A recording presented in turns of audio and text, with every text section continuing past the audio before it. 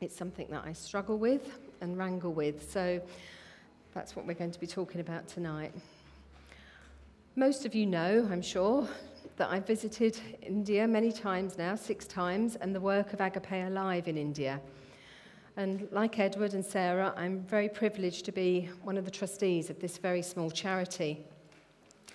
Each visit is different, and this time Chandra had asked if I would take a small group to talk about nutrition.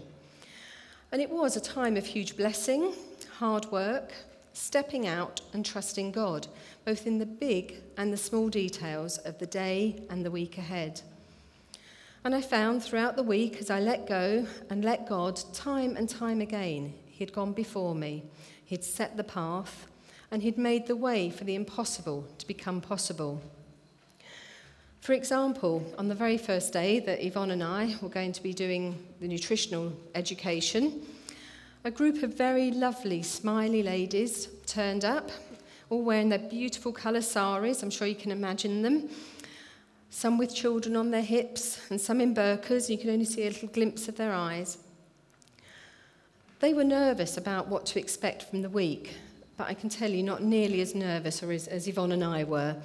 I'm not a fraction of as nervous how I am now.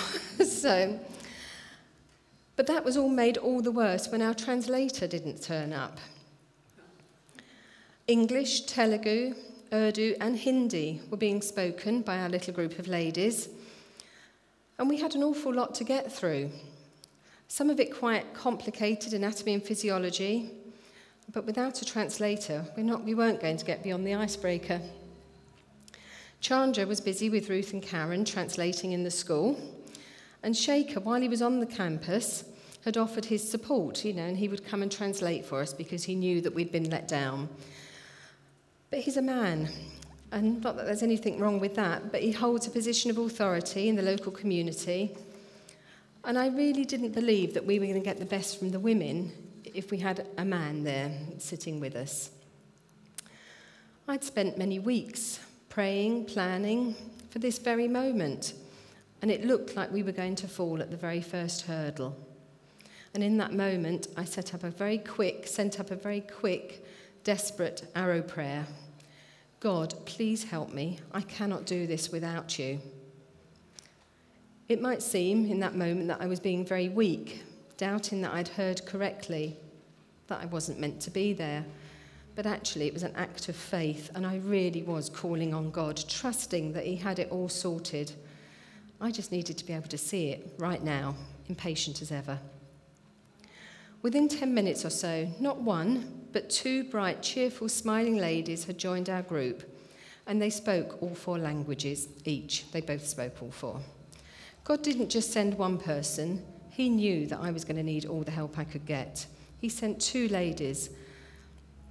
And this proved to be very true as we broke into smaller groups, discussion groups. Having the 2 ladies made everything so much easier. It was such provision and blessing. I was totally blown away by God's attention to detail, his love and his care. Philippians 4 verse 20 says, in the Message version, you can be sure that God will take care of everything you need, his generosity exceeding even yours, in the glory that pours from Jesus. Our God and Father abounds in glory that just pours into eternity. Yes. And our trip was peppered with moments like this. It was inspiring, faith-building, humbling and exciting. And as I'm sure you've heard me say before, when I'm in India, because I'm so far out of my comfort zone, I feel that I'm following in Jesus' footsteps. And in the UK, I include him in my journey. The emphasis is different, and I believe that for me this is very relevant, and maybe for some of us tonight.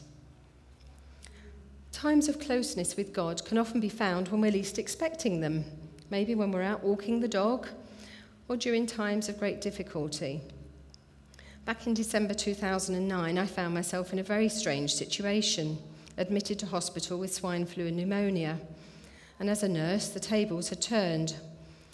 Once they made the diagnosis, I wasn't allowed any visitors. I was in an isolated room. You could only enter by going through another room, and you had to wear all sorts of fancy dress, a mask and a gown and everything else, and be with me for as short a time as possible.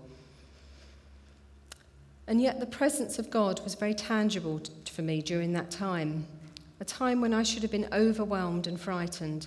And while I did have moments of fear, the overwhelming sensation and feeling was one of complete peace. His peace, the peace that we read about in Philippians 4. It says again in the Message, "Don't fret and worry. Instead of worrying, pray, letting God know your concerns, because you know it. A sense of God's wholeness, everything comes together for good, and it will come and settle down on you." It's wonderful when that happens, when Christ displaces worry at the centre of your life. And while I found myself very alone in that room, I felt anything but alone. And reading my Bible gave me such a great sense of comfort. And while I don't ever want to go through that again, it was a really special time of my relationship with God. There are other times when I've faced situations when I haven't felt his presence, when I have felt alone and very frightened, when I haven't known what to pray or even where to start in reading my Bible. And that certainly hasn't brought me the comfort that I was seeking in those times, and certainly while I was in hospital.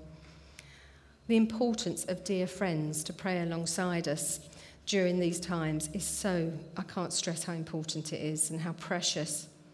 When we don't know how or what or even how to pray, they pray for us.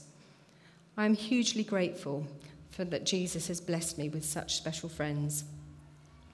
And I'm sure many of you have been to conferences like New Wine, listened to an inspiring sermon, been to a great home group where something's really spoken to you, the message or the discussion that you've had, and you've come away buzzing, uplifted, and bursting to share the love of Jesus with others. I again came away from India with a renewed passion for Jesus and keen to keep this fire burning bright. And to an extent, it has. But our home group has started a new Bible study using John Ortberg's book, God is Closer Than You Think. And in that very first session, we looked at Michelangelo's fresco in the Sistine Chapel, The Creation of Adam.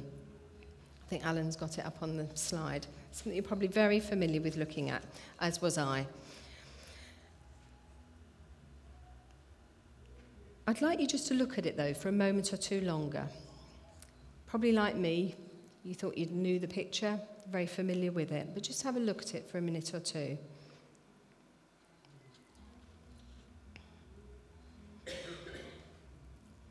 It's an image I've found very hard to get out of my mind since we as a home group looked at it. In the picture, you can see God stretching out to Adam, who's painted in a very leisurely, Romanesque position. Look at his hand. If he just reached out or even raised a finger, he could touch God, but his hand is limp and passive. It's God that's doing all the straining to touch Adam. I really struggled to get this image out of my head over the ensuing weeks and have started to pray into it. And I came to the uncomfortable realization that very often I am like Adam. God is there reaching out to me, desiring closeness of relationship. Sure, when I'm just off the plane from India, I'd be stretching, reaching with every ounce of my being to God. So what happens in the space of those few months to change that? Life, really. The busyness of the day-to-day. That's what demands of work, family, home, the list is endless. And without realising it, all too easily, life has taken over. Depending on what day of the week it is, I can, without thinking, fall into the pattern of the day. The minute I step into work, there's numerous demands from all sorts of directions. And ever so slowly, without even realising it, I'm including Jesus in my journey as I make plans, not seeking him first. And I wonder why life is a struggle a lot of the time. So I wanted to look at how we, can retain, regain, or maybe, for some, the first time, experience that closeness with God in the day-to-day of our lives. And I'm stood here talking to myself as much to you. Please don't think I've got it sorted, far from it. The truth is that I think for all of us, there are times when God feels so close, we feel his presence, and I'm grateful for the closeness and the intimacy of God. Those times are really precious. I once heard someone call those times mountaintop experiences. But life's not like that. I'm not called yet to live in India, and I can't live at the top of a mountain. So if God doesn't change, what does? One of my favourite verses in the Bible is found in Romans 8, verses 38 to 39. For I am convinced that neither death nor life, neither angels or demons, neither the present or the future, nor any powers, neither height nor depth, nor anything else in all creation will be able to separate us from the love of God that is in Christ Jesus. It's I love that verse. It is just such an amazing verse. It literally says it's impossible to be separated from Jesus. Nothing can stop Christ's presence with us. We can trust in his great love and feel totally secure in him, regardless of our circumstances, and maybe more importantly, no matter how we are feeling. So I've had to learn not to base my relationship with Christ on my feelings and emotions, which are rather apt to change, but rather to trust in him in those times and seasons, when it all feels dry, empty, and sometimes alone, because God doesn't change. I often feel quite empty or flat for a few weeks after I get back from India, or if I've been to New Wine and I get back, it's all been great there. But when I get back, while I was there, it felt easy to trust in God's goodness.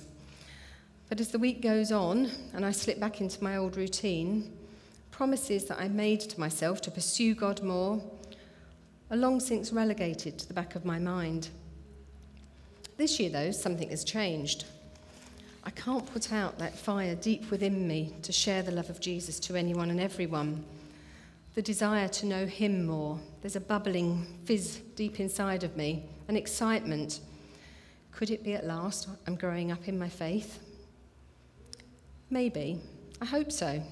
But we all have times when God doesn't feel close, moments when we begin to doubt our prayers are even being heard, never mind answered. God, who created us, knows that we will have periods of feeling alone. My Google search told me that for 21 times from Genesis to Galatians, we are told by God, I am with you. This reassurance would not be there if it wasn't needed. It's okay not to be okay, or not to feel close to God. We don't have to pretend that everything is sorted. Even Mother Teresa had periods of doubt. And in one of her letters, she wrote, I have this terrible sense of loss, this untold darkness, this loneliness, this continual longing for God, which gives me that pain deep in my heart. Darkness is such that I really do not see, neither with my mind nor with my reason. The place of God in my soul is blank. There is no God in me. And when the pain of longing is so great, I just long and long for God, and it is then that I feel he does not want me, that he is not there. And sometimes I just hear my own heart cry out, my God, and nothing else comes. The torture and the pain I cannot explain. Wow, what tough, raw, honest words from a lady who served Jesus faithfully. But rather than depressing me, this has encouraged me. I find that even inspirational people, the encouragement I get, that inspirational people who have poured out their lives for Christ have had times, sometimes extensive periods, when God felt absent, silent. So when the next dry season comes along, when it feels that God is in another universe, not holding you by the hand, I pray that for you and for me that we claim those words in Romans 8, 38 to 39, and we know deep in our inner being that while things of life might rock our world and our ability to rest in Christ and maybe to hear from him, know that it is our emotions and situations that have changed, not him. He is ever present with us in all circumstances. Matthew ends his gospel with Jesus' own assurance to his disciples that he is Emmanuel, telling them, and surely I am with you always to the very end of the age. And that promise is for us too. God that was with us in the good times when it was all going well is still the same God when the times are tough. Praise God. So, as we prepare for communion together, I want us to allow some time to reflect and prepare our heart. If it helps, look at the fresco, the picture of yourself where Adam is. Are you reaching out to God? Are you hiding? Are you like Adam, very relaxed, half-heartedly reaching to God? But do see how God is straining. Picture yourself where Adam is and see how hard God is straining to reach you. And let the words from Isaiah 41:13 give you strength and courage. For I am the Lord your God, who takes hold of your right hand and says to you, do not fear, I will help you. So Zach's going to just lead us in some just quiet time, just as we prepare and come to communion, and just use the time just to look at the picture and let God speak to you.